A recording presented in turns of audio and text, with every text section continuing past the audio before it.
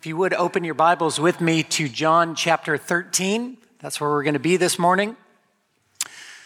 Just by way of reminder, the last couple of weeks, Pastor Ryan has been helping us to see from Matthew chapter 5 how Christ did not come to abolish the law, but to fulfill the law. And last week, Pastor Ryan was helping us to see that love is the fulfillment of the law. Pastor Ryan showed us those things really through biblical theological categories, but several of us, myself most certainly included, have minds that have a difficult time grasping these things in biblical theological categories. So the Bible also illustrates these realities, thankfully for us, in stories and in examples. And this morning we are dipping into a text that illustrates not only Christ's immense love for us, his fulfilling of the law, but also this calling, indeed this glorious freedom that Christ gives to those who are his followers to possess the same kinds of actions in our lives towards one another. Last week, you might remember Pastor Ryan mentioned, he referenced John 13, 34, and 35. A new commandment I give you, that you should love one another just as I have loved you, and by this all men will know that you're my disciples. Well, this morning we're looking at the context of Jesus making that statement and teaching his disciples those truths, which is part of the upper room discourse. The upper room discourse in John's gospel runs from chapter 14 all the way through chapter 17. This is the very last meal that Jesus would have with his disciples after 3 years of teaching and instructing and leading and pouring into them. This is the last meal he would share with them. And in the midst of this meal, as we'll see in our text, he's going to wash all of his disciples' feet. It is a marvelous text. Maybe it's hard to say that's my favorite text in the Bible, because the next time I preach, that'll probably be my favorite text. But I tell you what, this is a great text. It's a great text that's probably familiar to lots of us. But let's give it our full attention this morning and see what the Lord will teach us through his word. Will you stand with me as we read again God's word from John chapter 13? God's word says this: Now, before the feast of the Passover, when Jesus knew that his hour had come to depart out of this world to the Father, having loved his own who were in the world, he loved them to the end. During supper, when the devil had already put it into the heart of Judas Iscariot, Simon's son, to betray him, Jesus, knowing that the Father had given all things into his hands and that he had come from God and was going back to God, rose from supper. He laid aside his outer garments and, taking a towel, tied it around his waist. Then he poured water into a basin and began to wash the disciples' feet and to wipe them with the towel that was wrapped around him. He came to Simon Peter, who said to him, "Lord, do you wash my feet?" Jesus answered him, "What I am doing you do not understand now, but afterward you will understand." Peter said to him, "You shall never wash my feet." Jesus answered him, "If I do not wash you, you have no share with me." Simon Peter said to him, "Lord, not my feet only, but also my hands and my head." Jesus said to him, "The one who has bathed does not need to wash except for his feet, but is completely clean. And you are clean, but not every one of you." For he knew who was to betray him. That is why he said, "Not all of you are clean." When he had washed their feet and put on his outer garments and resumed his place, he said to them, "Do you understand what I have done to you? You call me teacher and Lord, and you are right, for so I am. If I then, your Lord and teacher, have washed your feet, you also ought to wash one another's feet. For I have given you an example that you should do just as I have done to you. Truly, truly, I say to you, a servant is not greater than his master, nor is a messenger greater than the one who sent him. If you know these things, blessed are you if you do them. I am not speaking of all of you. I know whom I have chosen, but the scripture will be fulfilled. He who ate my bread has lifted his heel against me. I am telling you this now before it takes place, that when it does take place, you may believe that I am he. Truly, truly, I say to you, whoever receives the one I send receives me, and whoever receives me receives the one who sent me. Father in heaven, would you please really bless us with understanding this text, and would you put together 1,000 applications of this text into our lives in the coming weeks. And we pray and ask this in Jesus' name. Amen. You can be seated. So again, the context of this meal, this is the very last meal after 3 years of ministry that Jesus would have with his disciples. In a half day's time, Jesus would be betrayed. He'd be handed over to civil authorities who would unjustly take his life and sentence him to a humiliating death on the cross. And what, in this very last meal, is Jesus concerned to do? If it were you or if it were I, no doubt we'd be looking to be served. Somebody bring me my plate. This is the last meal I'm going to have tomorrow. I'm going to die. Serve me. We'd be looking for some words of encouragement. Maybe we can have a time of encouragement where you guys tell all the encouraging things you've learned from me these last 3 years. Oh, Jesus, you're an amazing teacher. When you teach, I understand things I didn't understand before. You're a great counselor. Boy, the issues in my life, they've been so hard, but you've given clarity to those hard issues. You're a great leader. You're an amazing healer. You're a Lord and Savior. You're a great friend, Jesus. We'd be looking for words of encouragement, but not our Savior. Look at what Jesus is doing. Jesus, who has all authority on earth. He could do anything he wanted. He could heal the sick, and he did. He could cast out demons, and he did. He could calm winds and calm waves, and he did. He could raise the dead to life. He could forgive sins. This Jesus, the all-powerful one, the one with divine authority over everything in the entire world, did not come to be served, but to serve. There are 3 angles I want us to see out of this text together. I want us to see first what Jesus does for us. Secondly, I want us to see what Jesus does in us. And then thirdly, I want us to see what Jesus wants to do through us. So first, let's see what Jesus does for us.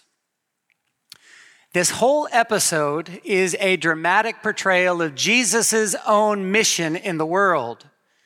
It shows us something very important about what Christ came into the world to do. You can see it from verse 3 if you look there. Jesus, knowing that the Father had given all things into his hands and that he had come from God and he was returning back to God, rose from supper. That's Jesus' reason for doing all that he's about to do, which is wash his disciples' feet. It's because Jesus came from God and he was returning to God that he serves his disciples in the way that he does. Well, why does Jesus come from God? Why? Why did he come from God and why is he returning to God? That's the question. And the whole reason is this: Jesus came to secure our salvation. Jesus came, the whole reason he came was to provide salvation for his people. Christ came to be our salvation. Even this very meal that they're participating in together, it's the Passover meal. It's a meal intended to remind the Jewish people that God delivers his people from slavery. He's a delivering God. Verse 1, Jesus, knowing that the hour had come, his hour to depart out of this world to the Father, his hour throughout the Gospels is always referring to the hour of his death and his resurrection. Even in John chapter 2, where he performs his first miracle at the wedding feast in Cana, turning water into wine, his mother comes to him and tells him the problem. He responds saying, My hour has not yet come. That hour is always pointing to the time when he would die on the cross. And that's the context in which Jesus rises from the table and lays aside his outer garments and begins to wash his disciples' feet. Jesus' washing of his disciples' feet, it is a living, active parable of a greater act of service that would come a half day later when Jesus would hang on the cross for sinners. Jesus wonderfully lays aside the outer garments of his glory. Jesus takes the form of a servant and becomes obedient to the point of death, even death on the cross. Jesus is living out an example of what Paul describes of him in Philippians 2. We read it at the very beginning of the services, our call to worship. Jesus rose from supper, verse 4, just as he had risen from his eternal throne in heaven. He lays aside his outer garments just as he laid aside his glory. He took the formal role of a servant and girded himself with a towel, just as he had taken the form of a servant when he clothed himself in our humanity. He humbled himself in verse 5 to the absolute basest of positions. A foot washing slave. You couldn't be a Jewish slave and wash feet. You had to be a Gentile slave to wash feet. This is the absolute basest of positions. He humbled himself to the basest position where he knelt down at his disciples' feet and wiped them with a towel wrapped around his waist, just as he had humbled himself to a place where he took upon himself not just the defilement of dusty and dirty Palestinian roads, but the defilements of a world's sins. And in verse 12, he resumes his place at the table, just as we read in Hebrews 1:3, after he'd made purification for our sins, he sat down at the right hand of the Majesty on high. In that way, this whole episode is kind of a living picture, living parable of what Jesus has done for us. What Jesus is putting before his disciples' eyes is that he left the utter glory of heaven, perfection. He left heaven to become the infinitely poverty-stricken servant of God, identifying himself with all of the sin that mars the whole human world and every single person that's ever lived in it. This Jesus is positioning himself in the servant's role. Do you ever stop to think about how precious it is that Jesus left heaven, left perfection, and came down into our world and clothed himself in our humanity? The self-humbling of Jesus is worth a lot of deep thought for us as Christians. For Jesus to come down into this world with all of its fallenness, with all of its sin, with all of its shame, and to be clothed with our nature, to wear our weakness, to enter into our frailty, but then even beyond that, to be clothed with our sin. This is the perfect Son of God who left perfection to clothe himself that way. And he has taken it and borne it because he humbled himself and became obedient to the point of death, even death on the cross. That's what Christ is doing for us in this text. He is becoming our salvation. He does that for us. Secondly, this is a parable of what Jesus does in us, not just for us, but in us. Jesus' washing of his disciples' feet is a symbolic picture of a different kind of washing. We see this in the verbal exchange between Jesus and Peter in this passage. In verse 6, he came to Simon Peter, who said to him, "Lord, do you wash my feet?" Then in verse 8, Peter says, "You shall never wash my feet." And Jesus answers him with these words, "If I do not wash you, you have no part in me." Now that's not a reference to the washing of his feet. Fellowship with Jesus isn't referring to Jesus washing our feet. He means something deeper than foot washing. That's why he also says to Peter in verse 7, what I'm doing now you don't understand, but later you will understand it. You'll understand that there's a much bigger issue at stake than foot washing. And if you know John's gospel at all, then you'll know that it's filled with signs and double meanings. Here, Jesus is talking about the washing away of sin, the real washing away of actual sin that mars us up. And Peter resists it. Lord, he says, do you wash my feet? Our pride, says John Calvin, makes it thoroughly disagreeable that the Lord of glory should come to cleanse us. And in that way, this passage, it is getting at the very essence of our salvation, about what Jesus came into the world to do in you and in me. Christ came to cleanse us, to actually cleanse the real you of all the defilements and all the pollutions of all of our sins. It's exactly what Jesus is referring to when he says to Peter, if I do not wash you, then you have no part in me.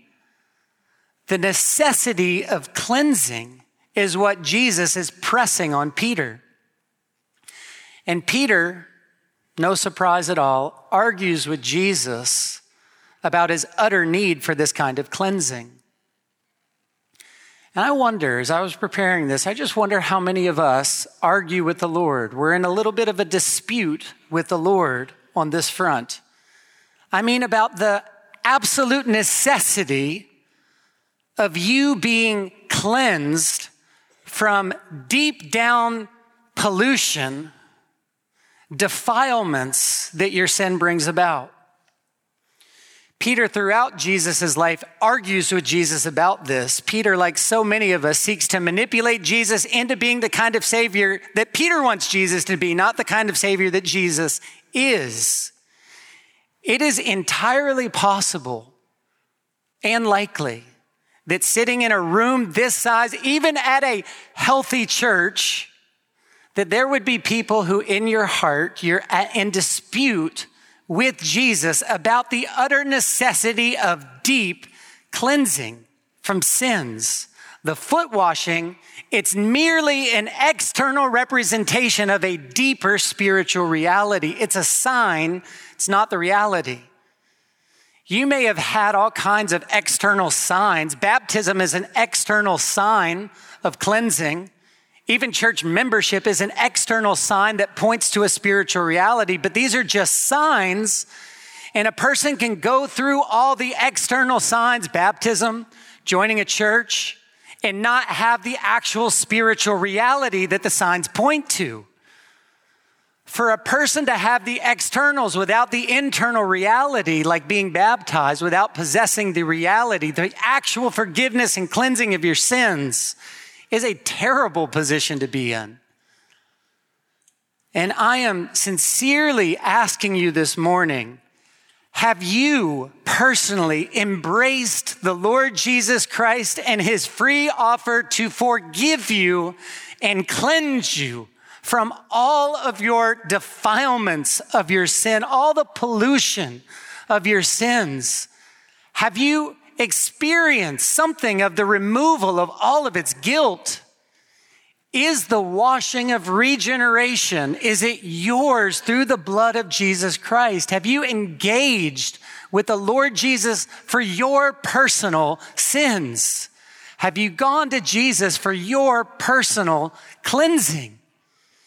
Here again, Jesus' words, if I do not cleanse you, you have no part in me. This is a parable of what Jesus does in us. He cleanses us from the pollution and the defilement of our sins. But notice the nature of this cleansing, because in verses 9 and 10, Peter swings from one extreme to the other. Peter's a man of extremes always. He's an all or nothing kind of guy. After Jesus corrects him at the end of verse 9, Peter responds saying, well, okay, don't just wash my feet only, but let's throw in my head and my hands as well. And there's an important principle that Jesus teaches in verse 10 where he references two different kinds of bathing. He says, The one who is bathed does not need to wash except for his feet, but is completely clean. And you are clean, but not every one of you. He's referring, of course, to Judas Iscariot. So the word for bathed is the word for a complete washing. The other word for wash is more the word for dipping. It's the dipping of the hands, the washing of the feet. It's the kind of casual washing that a person does. Hopefully you do this more than one time a day. Wash your hands. The one is the word for a total washing. The other is for a partial washing. Now, notice what Jesus is saying, because there really is an important principle in this. What he's saying is that there's one general washing. You are clean, he says.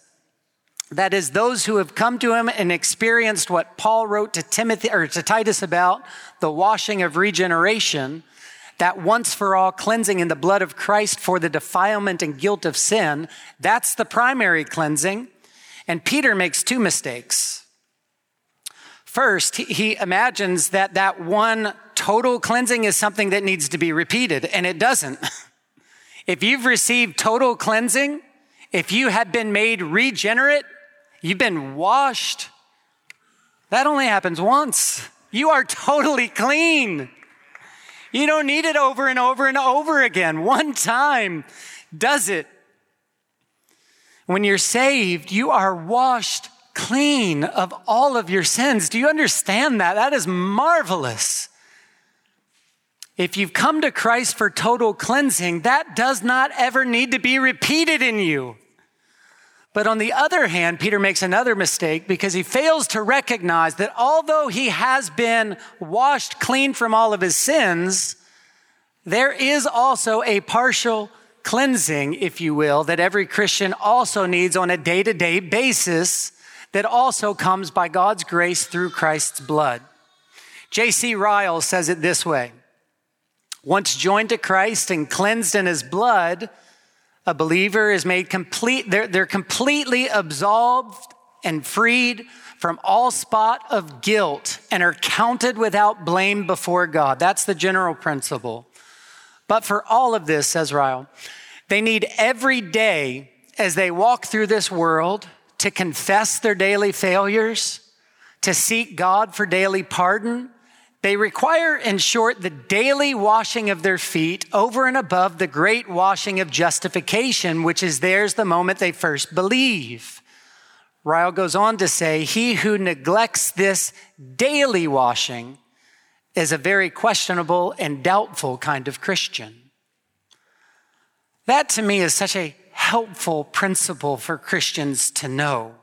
Though we've received total washing, there is also this need to keep coming back to Jesus, like we did in the prayer of confession, saying, Lord, cleanse me from my daily sins. There's no question that once we're joined to Christ and cleansed in the blood of Jesus Christ, we're cleansed eternally. One day we will stand before God in heaven and we will know how very cleansed we've been. It'll be a marvelous day when he looks at you and does not see spot or wrinkle or blemish or any such thing because of Christ's blood that's made you that way. But as we walk through this world, there is never a day that the strongest of Christians does not get hammered with all the defilements of the world and the flesh and the devil. They just entangle our legs and hinder us from running. It invades our minds, our character, our thinking, our priorities, our standards, every area of our life, and it affects our living. Who of you has ever lived a single day of your life in sinless perfection? Jesus. Brothers and sisters, we need regularly, daily, to keep going back to him for daily cleansing. All right, there's a need for both, not one or the other, but both. You need total cleansing. He provides that the moment he saves you. Total cleansing. Daily cleansing as well. That's why the blood of Jesus is the glorious reality that it is to the people of God. And the blood of Christ does both for every Christian. Well, this text shows us what Christ does for us. He's our salvation. This text shows us what Christ does in us. He cleanses us from all the defilements of sin. Thirdly, this text shows us what Christ wants to do through us. Let's look at verses 12 through 17 on that front. When he had washed their feet and put on his outer garments and resumed his place, he said to them, "Do you understand what I've done for you? You call me teacher and Lord, and you're right.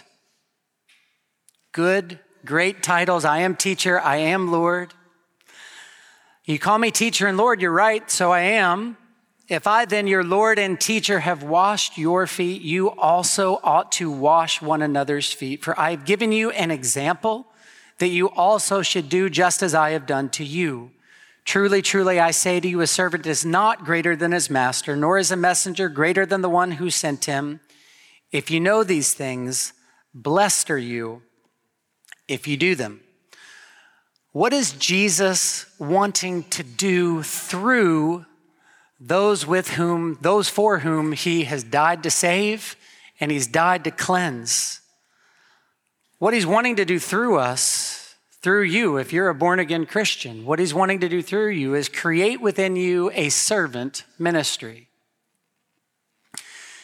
Now, you might remember in the context of John 13, John doesn't record this for us, but the other gospel writers do. You can look at Luke. His account is excellent on this front.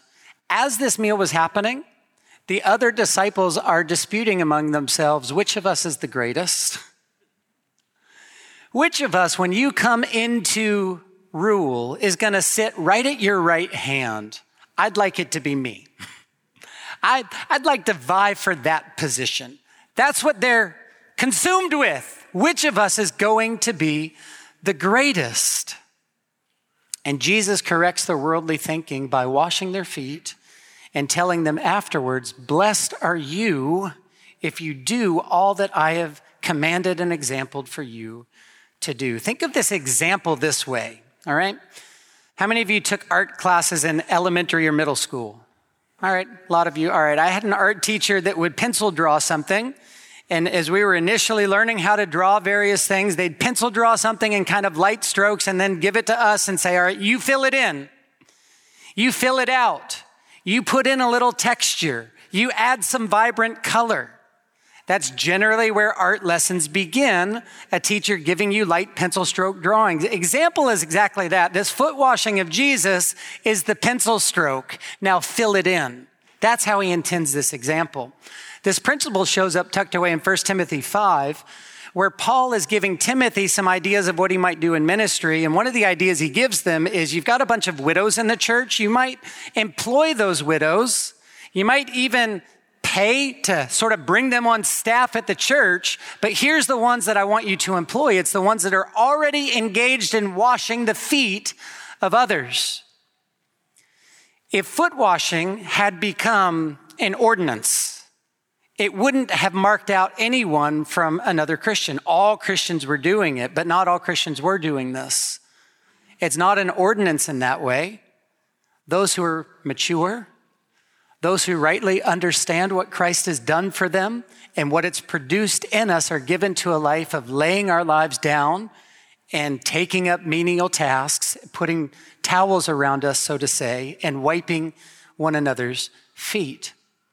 I wonder how many of us at Emmanuel really, even when nobody's looking, are this way towards one another. How many of us see our aim within church life to fill in with vibrant color the pencil drawing of Jesus' example of stooping down low and washing feet? It would be one thing if Jesus called us to wash his feet. Probably most of us would rise to the occasion and say, "I'll gladly wash your feet." I would consider that an honor to wash the feet of Jesus. But Jesus here isn't calling us to be his servants as much as he's freeing us to be servants towards one another. How many of us find it a glorious privilege to actually wash the feet of those who are dirty, even dirty with sin? In a marvelous way, that is the example Jesus is setting here. He's washing the feet, not of those who have earned a place of honor. Here's whose feet Jesus stoops to wash. Here's the 24 feet. It's doubters like Thomas who said, I am not going to believe until I see the holes in his hands and his feet. It's those who would vie for positions of authority and want places of honor like all 12 of the disciples.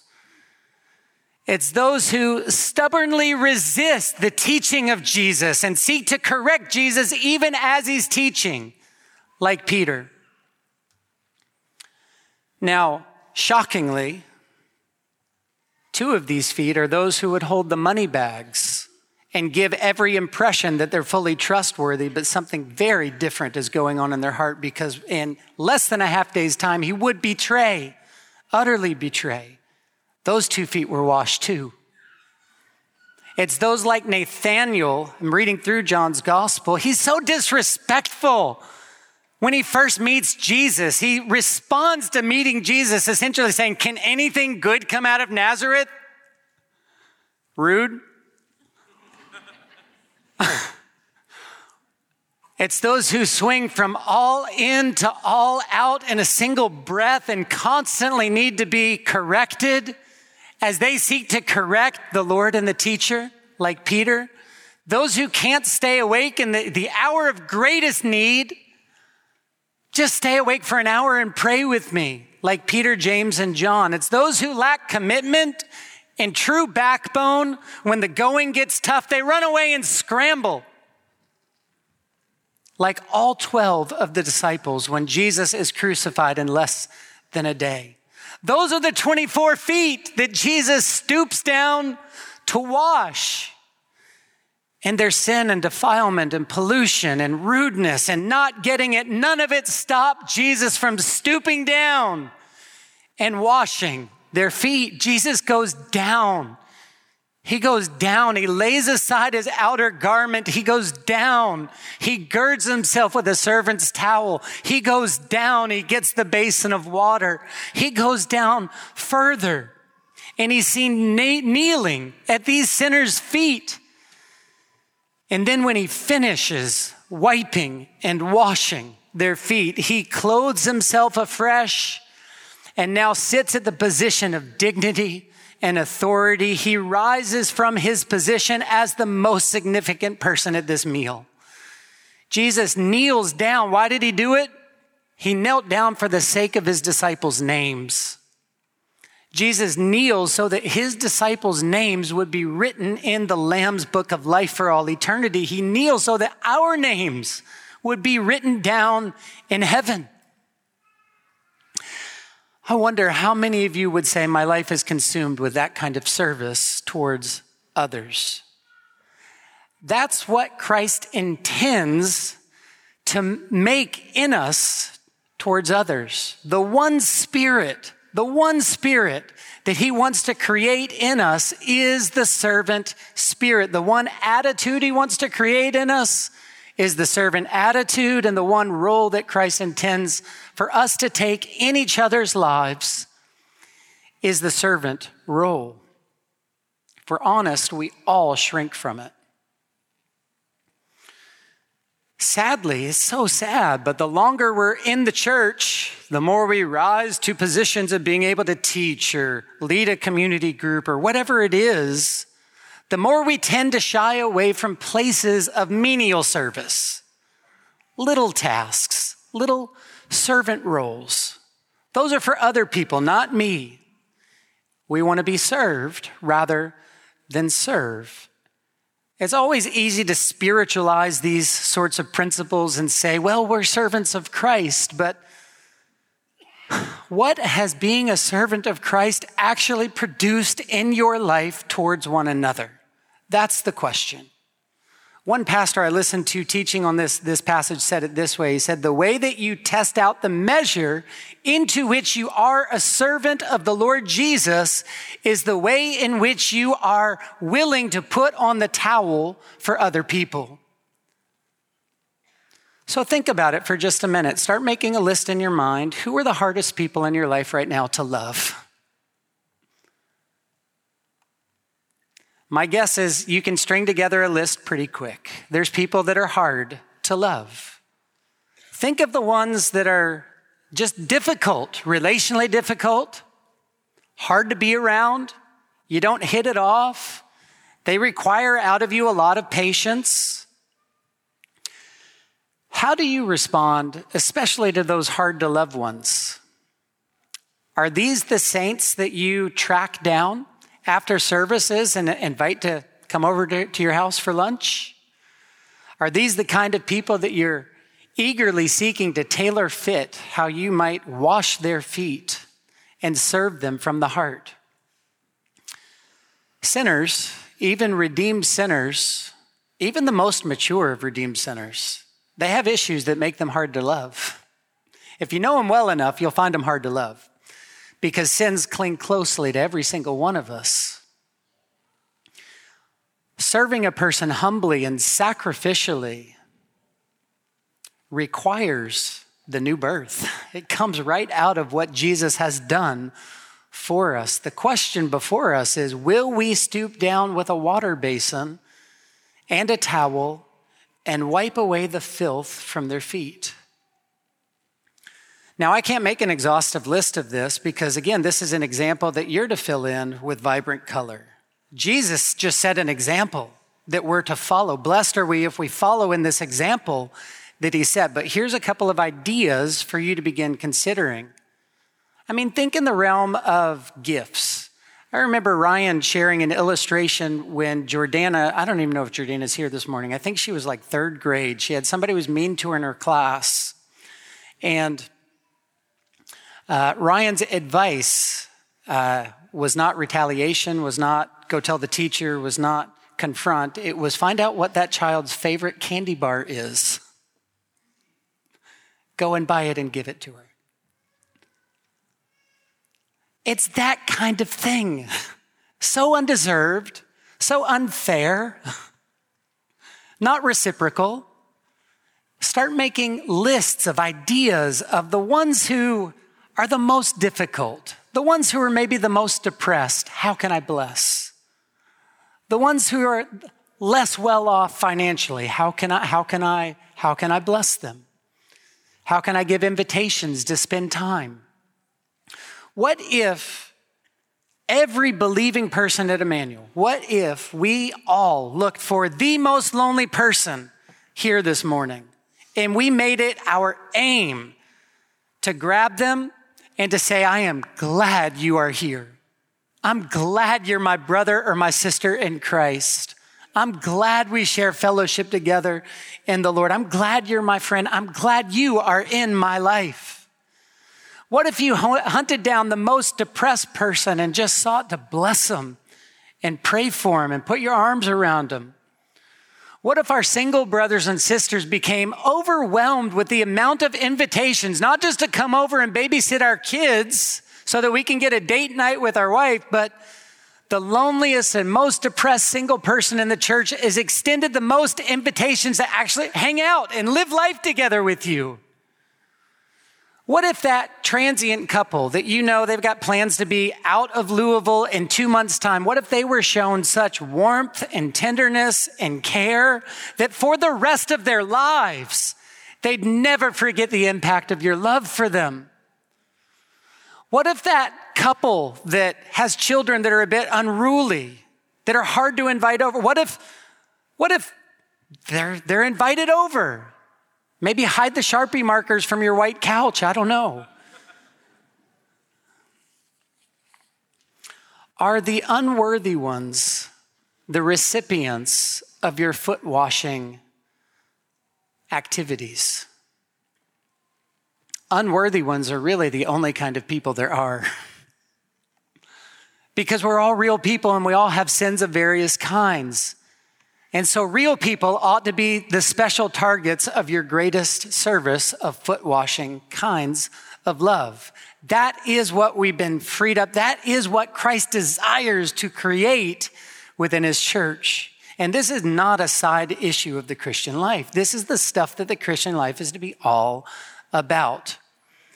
In the midst of this action, John records for us, I think, it's either one of or the most beautiful statements in all of John's gospel about Jesus. He says this, it's right at the very beginning, having loved his own, he loved them to the very end. Now that is quite a statement. Having loved his own, why is he doing all this? Having loved his own, he loved them to the very end. If you want a life text for yourself, you probably couldn't do much better than that one. Just plug in your own name to that. Having loved Jeff King. He loved Jeff King all the way to the end. Having loved Stephanie Chavez. Sister, he loves you all the way to the end. All the way to the end. Having loved Tyler Phillips. Brother, he loves you all the way to the end. Plug your name in there. Say it to one another. Having loved you, he loves them all the way to the end. Well, to what end? You know what? To every conceivable end that you can think. He loves them to the end that he's prepared to die for them, which he would in a half day's time. He loves them to the end that he's never going to cease to love them. He loves them to the end that when you are at the very end of your tether, he's not at the end of his tether. He doesn't ever reach the end of his tether. He loves them all the way to the end. And brothers and sisters, here's the reality. When we know that, I mean know it, not just know about it, but when we're experiencing that kind of ravishing love, when we're convinced that nothing can separate us from his love, what can stop us from that position? What could stand against us? What could hinder us from living to the praise of his glorious grace? Well, because Jesus, the all-powerful one, has loved his own to the very end, exempling it by washing their feet, and even more so in dying for them the next day. His love for us is what sets us free to love one another in similar, self-sacrificing, humble, servant-hearted ways. Here's my very favorite sermon concluding sentence, if you will. Part of me wishes I know every sermon can't conclude with the same sentence, but this is my favorite. Isn't it the greatest thing in the world to be a Christian? Isn't it just is there anything better than to belong to him and have all of your sins forgiven? Why on earth, if you're sitting here, would you not want to be one if you're not already? He gave his life to become our salvation. What he does for us, takes our sin, forgives us, cleanses us of all unright. That's what he does in us as well. He cleanses us. Makes us, the real us, clean. And then out of that sets us free in humble, sacrificial service towards others. Brothers and sisters, Jesus has loved us, and he will love us to the very end. Won't we make it our aim to fill in with the most vibrant colors that we can with our whole life, the stunning marvels of our great Savior? That is the fulfillment of the law in story form. Let me pray for us. Heavenly Father, you are a marvelous Savior for us. You're a marvelous Savior. You're full of goodness. You're full of humble service. You love us, and you love us all the way to the end. I pray that we would be taken up with you, and we would labor. We would willingly, we would gladly bear the marks of being yours as we look for ways to wash the feet of others. Lord, help us to be a people who, at least figuratively, have a towel wrapped around our waist and are eager to lay down our life to serve others, that you would be put on display with how we love. We thank you for loving us. Pray that you would produce within us all that the gospel is able. And we pray this in Jesus' name. Amen.